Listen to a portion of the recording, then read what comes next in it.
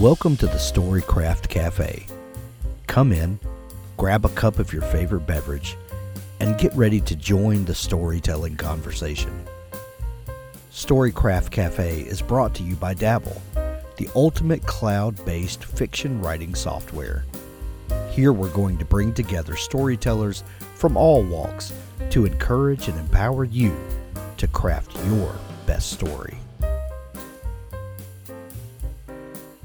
Thanks for joining us today in the Storycraft Cafe. We've got some great shows for you this week. Today, we're going to hear from Brad Taylor, who is a multiple, 16-time New York Times bestselling author. And we're going to talk about thrillers that go at a breakneck pace. And Brad is, he's one of the best at this. So thanks for listening. We'll be back later this week with another one as Rhett Bruno joins us later this week to talk about the future of science fiction.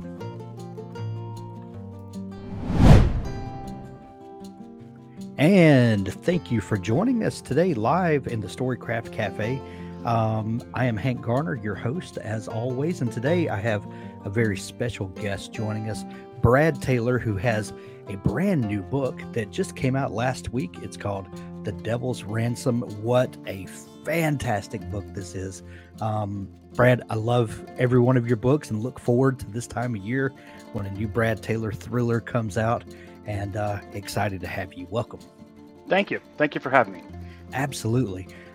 Brad, I've got a kind of a fun question that I've been asking folks lately, and I'd like to pose it to you. In your writing career or in your writing life, is there a piece of advice that someone has given you, maybe a really great piece of advice that you refer back to from time to time and you're thankful to have received from someone? Or maybe it's a really horrible piece of advice that you're so glad you didn't take or wish you would not have taken? You mean as far as writing or advice in general? Yeah, I have lots of advice all around, but writing or, your creative life, something in that. Yeah, I think the best piece of advice I'd gotten was, I didn't think I'd have one book published, much less this is my 17th book. Right. And when you write in a series, then things, time goes on. And so the very first book I wrote, I put down Pike and Jennifer's ages and, descriptions and that kind of stuff. And then as time went on, I was like, I can't do this forever. And so I talked to Robert Crace, who does the Elvis Cole series. And Elvis Cole was, he was a Vietnam vet. And technically, he'd be solving crimes in a wheelchair right now.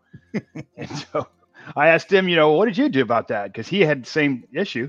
And he said, I decided to make Elvis, and Joe Pike too, I decided to make Elvis Superman. He never ages. I never mention his age ever again. And that's what I'm going to do. And so I heard that and I was like, well, that's what I'm going to do then. So I've never mentioned Pike and Jennifer's age ever again. That's fantastic. The Longmire mysteries kind of bumped into that a little bit. In the books, Walt and Henry were buddies in the Vietnam War. And then when Netflix made the TV series, I think they had to kind of move that forward, and they were, Gulf War. Yeah, that happens to a lot of movies like Shooter. That was a Point of Impact, and that guy was, a Vietnam War sniper. And when they made it with Mark Wahlberg, he was something else. Right. Well, anytime Mark Wahlberg shows up, it's usually something else. But The Devil's Ransom, you mentioned this was the 17th novel, and 16 of those 17 have landed on the New York Times bestseller list, haven't they? They have. That's amazingly enough. Yeah, that's an incredible accomplishment. Do you ever look back at those early days when you're beginning your career and think, wow, how did I wind up here? Oh yeah, no one's more amazed than I am. I didn't know anything about the publishing industry when I started publishing, and it wasn't until I was probably 4 books in I realized just how incredibly hard it was to get published. Period, much less make the list. So I was just kind of numb to it all because I didn't understand. Yeah. You mentioned earlier Pike Logan, who is the protagonist in your books, and Jennifer. for those that are not familiar, who is Pike, and where did this character come from? He's a counterterrorist guy. Well, actually, what I started out to do when I wrote my first book, I wanted to write a story of redemption. And you Google how to be a writer, and it says write what you know. And I was a special forces counterterrorist guy, and so that's what Pike became. But I didn't set out to write, Jason Bourne military thriller. I set out to write a story of redemption. If I'd have been a police officer, Pike would have been a cop. If I'd have been a priest, Jennifer would have been a nun. I was a special forces guy, so that's what he became. Wow.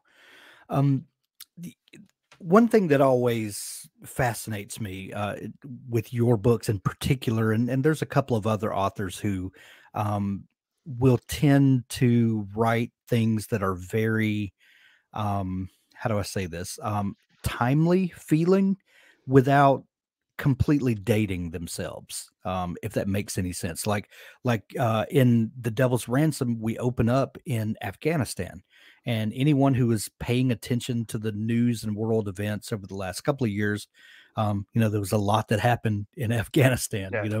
and we'll leave commentary, aside, but a lot of stuff happened. This is maybe a multi-pronged question, but one, is it ever a temptation to write specifically about something that's going on in the world, or are you of the mind that that's too timely and maybe too raw, and I want to avoid it? Did you ever wrestle with those types of, Well, when I you're did developing a plot? for this very book. I did. I got a lot of emails asking if I was going to discuss Afghanistan, and I said no I'm way. like, I no, mean, no. it is raw. It's raw for me. It's raw for a lot of veterans who served Yeah, over there. I was like, I'm not touching that with a 10-foot pole. right. But I did follow exactly what was going on over there because I had friends who were doing it. I had friends that were over there doing the evacuation. And I ran across a story about the Bactrian treasure, which is a real thing. And it's this treasure that was found by a Soviet archaeologist way back in the late 70s. They don't even know who was in the tomb. They found this tomb. They know he's rich, but they don't know who he is. And in there was this vast gold treasure, emeralds from all over the Silk Road. So they had like daggers from Serbia and emeralds from China and stuff from Greece and all this stuff. And it became kind of a point of pride for the Afghan people, and they had it in the palace. And then the Soviets invaded, and then in 1989 the Soviets left. The treasure disappeared, and everybody just kind of assumed the Soviets stole it. Said, "We're leaving Afghanistan. Pack that treasure up. Let's get out of here." Well, fast forward 2001, we topple the Taliban, and about 2002ish, a guy comes out of the woodwork, and he's like the key master for like Ghostbusters key master. He's got this key. He says, "I need to show you guys something." And he goes out underneath the main bank vault in Kabul and opens a vault, and there's the Bactrian treasure. He had hidden it years ago and never told a soul in the Taliban because he was afraid they were going to destroy it, like they did the Buddhist temples and that kind of stuff. He didn't tell anybody what he'd done with it, and then he gave it back to us. And it went on tour, went to China, went to Paris, went to San Francisco, New York. Just like a little King Tut tour. Here's the Bactrian treasure. National Geographic was talking about it. Well, then fast forward to our evacuation from Afghanistan, and the Taliban, it's disappeared again. The treasure's gone, and the Taliban's talking about lopping somebody's head off. And that piqued my interest enough that I said, yeah, I can actually use that in a story. Wow. So when you're, how do you decide what things are too timely and are changing too quickly to, like some things, you may develop a plot point, but then as it plays out in the news, it's a completely different scenario. How do you avoid kind of being pinned down by the timeliness of something, so that someone could pick up a Pike Logan book 10 years from now and get the same amount of enjoyment without saying, "Oh, well, that didn't happen that way. That's not the way it ultimately turned out." Yeah, I don't ever try to avoid it. I mean, and it's happened to me over and over again. It's always a risk because when you write about current events, the problem is they're current. Right. Something could go wrong. For instance, I was doing 2 books a year for a while there, and by the time I'd finish one book, I mean, I'd hit VN, and my editor would say, "Okay, I need the title, jacket copy, of your next book. What is it? What's the plot?" and turnaround, it was so tight I didn't have anything. And back Wow. then I was still doing a lot of security work, still doing security contracting and asymmetric threats and that kind of stuff. And I said, hey, I got this. There's a little known group called Islamic State. They're getting a bunch of foreign fighters, and it's actually a pretty big threat vector. What I'd like to do is do that. I'm going to put some Americans inside the Islamic State, and it becomes a threat to America because they've got blue passports. He says, okay, go for it.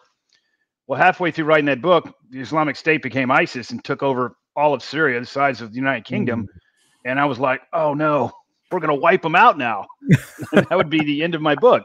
I mean, it'd be good if we did wipe them out, but bad for my publishing stuff. It'll completely destroy my book.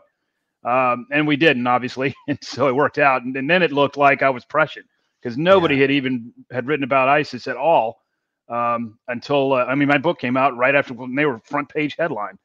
And everybody was like, how'd you know? How'd you know?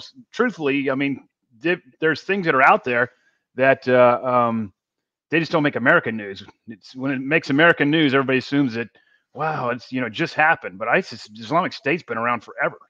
Right. Right. One thing that you're kind of known for, Brad, is that you like to gather, you take trips and put boots on the ground, so to speak, to gather the feel and little details that wind up in the book. How do you in your fact finding missions, how do you decide what details need to make it into the manuscript, and where does you know, what things are you looking for to make the story feel authentic and to provide reader immersion? Yeah, when this book, we went to Croatia. I started out in Zagreb and drove all the way down the coast to every small town there was. And I'm not looking for anything specific. I have a list of things that, you know, I'll do pre-research and say, here's the stuff that I'm going to look for as just a set. But that's like 50%. And then 50% is looking for me, and I don't even know it exists.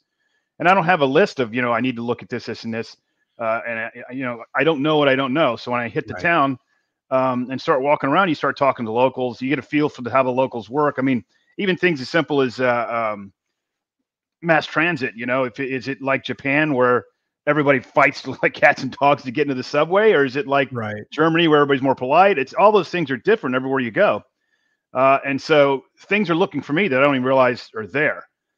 For instance, in this book, they had my next door neighbor in Charleston is actually from Bosnia Herzegovina, and so she knows all about Croatia. And she said, "Hey, you're going to leave Hvar. It's an island. You're going to leave Hvar on the ferry, hit the mainland again, and you're going to be driving down to Brovnik. You're going to pass right by this place called Molly Stone, which is has the best mussels in the known universe. You got to stop there and eat." So naturally, you know, my wife said, "We're going to stop there and eat, take a picture, proof to it, and stop there." And as we get there, it turns out that there's two villages. Molly Stone means little stone, and there's stone, and there's little stone.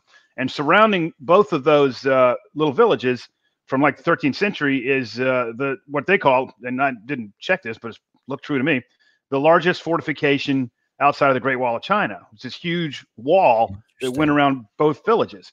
And you could pay for, you know, you just pay them a little pittance and you can walk all over the walls and see what's up there with the castles and things like that. And as soon as I saw that wall between the two villages, I was like, I'm going to use that in the book. I had no idea it existed. I knew exactly how I was going to use it. And I, in fact, didn't use it exactly like I thought at that time. But I didn't know it existed. I just, you know, I stumbled on it. Yeah. Are you a detailed outliner before you start writing the first draft of the book? Do you have a plan that you're working from? No, I do have a plan. I have what I call a framework where I understand the threat vector. I understand the players. I understand the terrain I'm going to be using. But I don't understand. I don't know the tactical nitty gritty of who's going to do what to win where. Well, the reason I asked that is because hearing you talk about your in-person research, how much of that starts affecting your plan for the book? Or do you go into your research kind of thinking, okay, this is what I think the story, where it's going, and who the antagonist is, and you know, and that sort of thing, and then how much of that changes when you start getting the lay of the land and start picking up the little pieces that are significant that find you, as you say? Well, generally, I don't haven't really started doing some in-depth writing before I do the research trip. I mean, I'm working on book 18 right now, and I did the research trip in September. Okay. But I don't. It doesn't change anything in the sense there's certain things you're always going to need. There's always going to be something that I'm going to need, and if I see that, I see a piece of terrain that fits it, I'll say, okay, I'm going to take that. There's always there's just unique things that I'll use the book, because people, when they read a book, when I first started writing, I was doing tradecraft like you'd really do it. So if you had a safe house, it'd be a safe house that was just nondescript in the middle of a neighborhood without anything standing out. Well, that's boring. So, and, then I realized one book in particular I wrote, and I had a couple of scenes in there from Egypt. It was All Necessary Force. And people were emailing me and say, "Oh, I've been there. I know exactly what you're talking about." And so then I realized, okay, you got to start putting in some places where people, as they're reading it, can say, "Oh, I've been there. I know what he's talking about right there." And so, like the Cliffs Fortress I used, at Mali Stone I used, Marco Polo's house on Korčula, Split, Diocletian's palace, the cellars underneath Split. And it makes it a little bit harder you got to figure out, okay, why are they going into this one specific spot? Right. And so you got to delineate that, but it's better than saying, you went to a house up in the hills all by itself and nobody knew about it. It's right. Nobody, it would work for the story, but people get a bigger kick out of, if they've been there, they like saying, I've been to that place. Technology plays an interesting role in the plot of this book.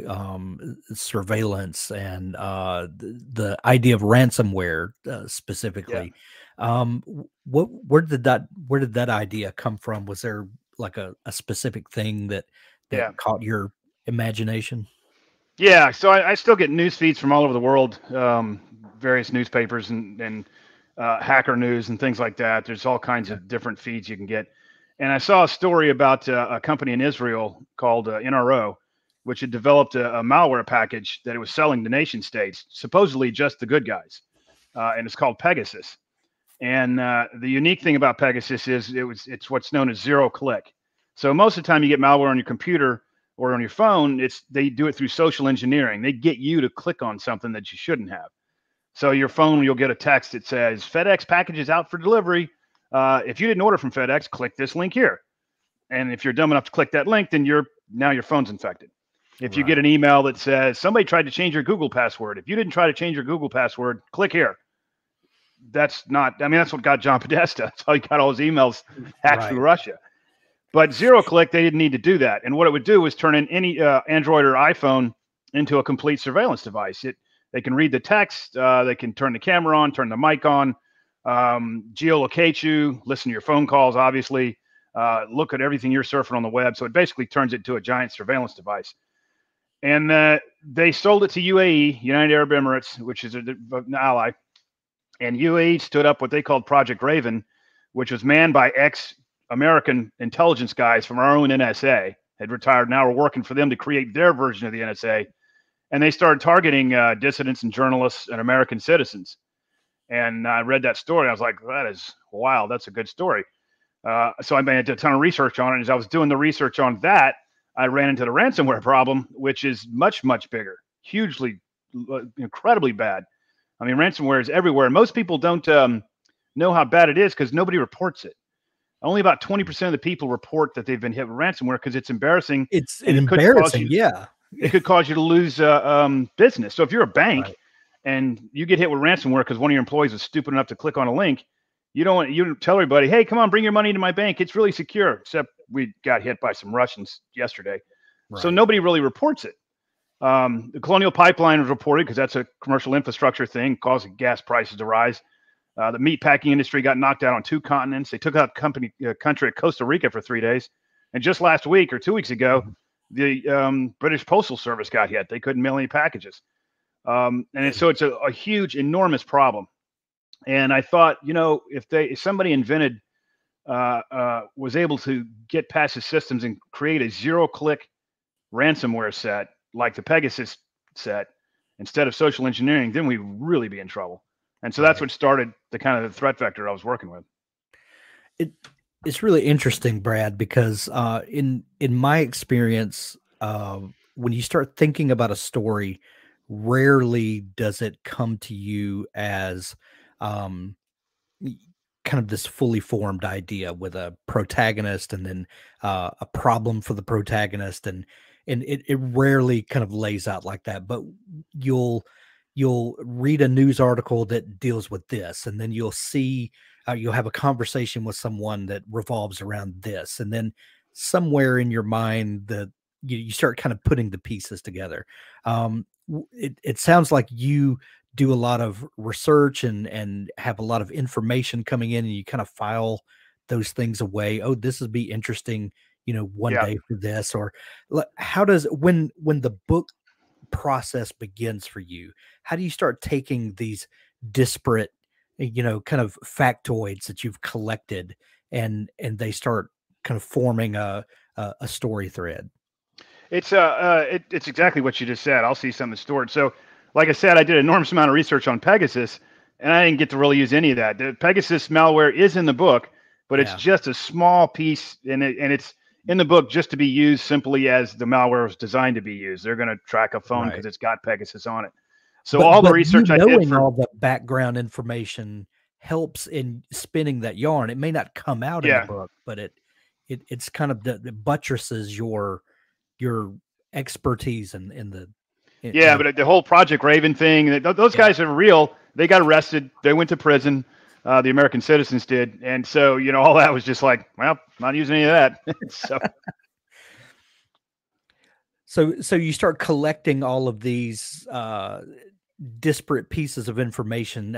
Do you start you kind of write out your plan? Oh, I can use this that I've collected. I can use this, and like at what point in the process do you kind of get the lay of the land and say, okay, now I understand what's happening and where this is going?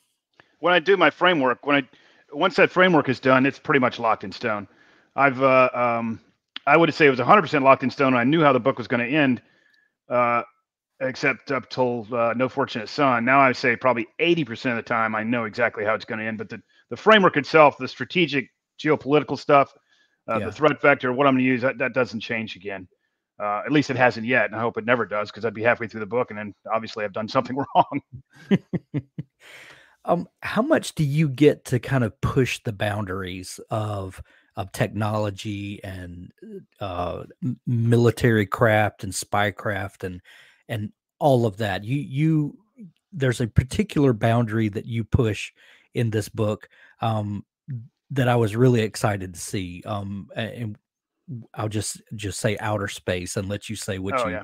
what you want to with that. How do you how do you decide, where to push and what things are plausible and where that line is, that a believability that you can kind of put a toe over, or is the general population ready for this? Can I back this up? How do you feel about those types of situations? Yeah, I think most of it for and I would split that up again into strategic versus tactical. So there's a lot of technology I use that's at the tactical level that is absolutely real. I don't put it's not in there. If it's in my book, it's being done. Yeah. For instance, I had there's a billion ways. Basically how you're going to find somebody nowadays is through their smartphone. I mean, it's Right. just there's so much. I mean, if you look at the murders that happened in Utah, what they do, they track the smartphone. So they've got uh, everybody's got a smartphone, and that's what really is giving everybody away. But that gets kind of boring when you do the same stuff. And so I read a story once again. Now this is when you say you're collecting all these pieces. I'll collect something that just it says that's pretty unique. It's tactical. It has nothing to do with the problem itself, but I can use it. So in New York City, when you go anytime you go into your house, most people, 99% of the people, when you hook up to Wi-Fi, say when I come into home, my phone automatically hooks up to the Wi-Fi. Right. Right. Very few people turn on the thing that says, ask me every time before you go to Wi-Fi. Yeah. I'll let you know if I want you to go on Wi-Fi. So once you have the password to a net, every time you enter that net's Wi-Fi realm, it's going to hook up. Well, these people realize that, and so they spoofed a Starbucks server, and they put it in a drone and hovered it a block away from the Starbucks in New York City. So everybody coming out of the Starbucks, when they got to the street and the red light was there, out of the 30 people trying to cross the street, maybe 10 of them had been in that Starbucks, and all 10 of their phones thought they were back in Starbucks and hooked up to the drone. And once they hooked up to the drone, they drained everything out of it. And I read that and I was like, well, there's a way to find a phone. So I decided to use that. Another thing I didn't read a story about it. It personally happened to me. Anytime you're doing a building assault, you'd really like to know the floor plan. You don't have to know it. We used to train for unknown floor plan because that was the worst case scenario. But if you did know the floor plan, it'd be nice to know. You'd like to know that there's rooms here, here, and here. And I got a Roomba and started running Roomba around the house. Now the Roomba's got artificial intelligence. And the first time it goes through the house to do the vacuuming, it takes it, 6 hours because it's bumping into everything. Right. Next time it's less. Until by the 5th time, it's got your whole house mapped out. And that house is a floor plan. And that floor plan goes to the cloud. And that's when I quit using the Roomba, because now all you have to do is hack that cloud. And I've got the floor plan for your house if you've got a Roomba. And so I ended up using that in a book. That wasn't a story I read. I just saw what the Roomba was doing. It was like, man, if I wanted to hit a house and they have a Roomba, I'd hack that Roomba and figure out what their floor plan is. This is the crazy thing, Brad, is that the things that make life simpler, we feel like are these gaping security holes in our life. The more you learn about the vulnerabilities and the holes that we're leaving in our life, the more it just makes you want to go live in a cabin in the mountains, Yeah. So I've used Alexas before because you can hack them, turn them into listening devices. They actually there's actually a court case where a guy murdered his wife, and they think the Roomba heard it, and so they got a subpoena to get all the not Roomba. I think Alexa heard it. Right. So they got a subpoena to get all the data from that Alexa, and sure enough, the recording of him murdering his wife was on the Alexa. Oh, wow. Brad, with a character like Pike Logan, who is a long-running character, in a series of books that are so edge of your seat, the stakes are extremely high. How do you maintain that level of vulnerability for a character and keep your reading audience invested in a character when we kind of expect that we're going to see Pike again next year? I'm pretty sure in the Pike Logan series you're not going to kill Pike. So what other we don't know that, but we hope that.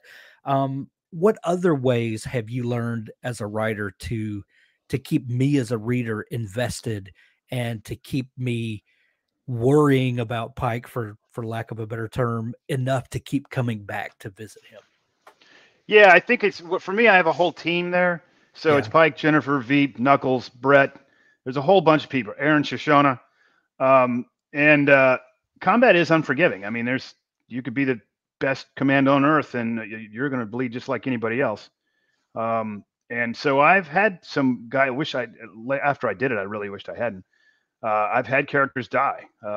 And they weren't the red-shirted Star Trek lieutenant who shows up on one episode and he's the one that's going to, as soon as you see him, you're like, he's dead. Right. No, this guy had been in multiple books, and it was Decoy, and I had spent a lot of time developing him, and it worked really well for that book. But afterwards, I was really wished I hadn't done it. Somebody, it's kind of a spoiler. Somebody gets hurt in this book. How about that? Love it. Well, this book is The Devil's Ransom. It is available everywhere now. Brad, I love this book. I look forward to a new Pike Logan book every year. If folks are just discovering you and want to dig into all the great stuff that you're up to, where can they find out more about this series and this character or these characters? And where can they find out more about you? They can go to my website at bradtaylorbooks.com. And actually, that's a good segue. So yes, I have excerpts of all of my books, so you can get a flavor for any book, including Devil's Ransom. Its first few chapters are on there, so you can see what the writing's like. But that's also where I have a national security blog, and it's also where all the other books are. Excellent. And we'll link that up in the show notes to make it easy for folks to find you. The Devil's Ransom, available everywhere now. Brad, thank you for joining me again and for talking about the new book. Thank you. Thank you for having me. It's fun.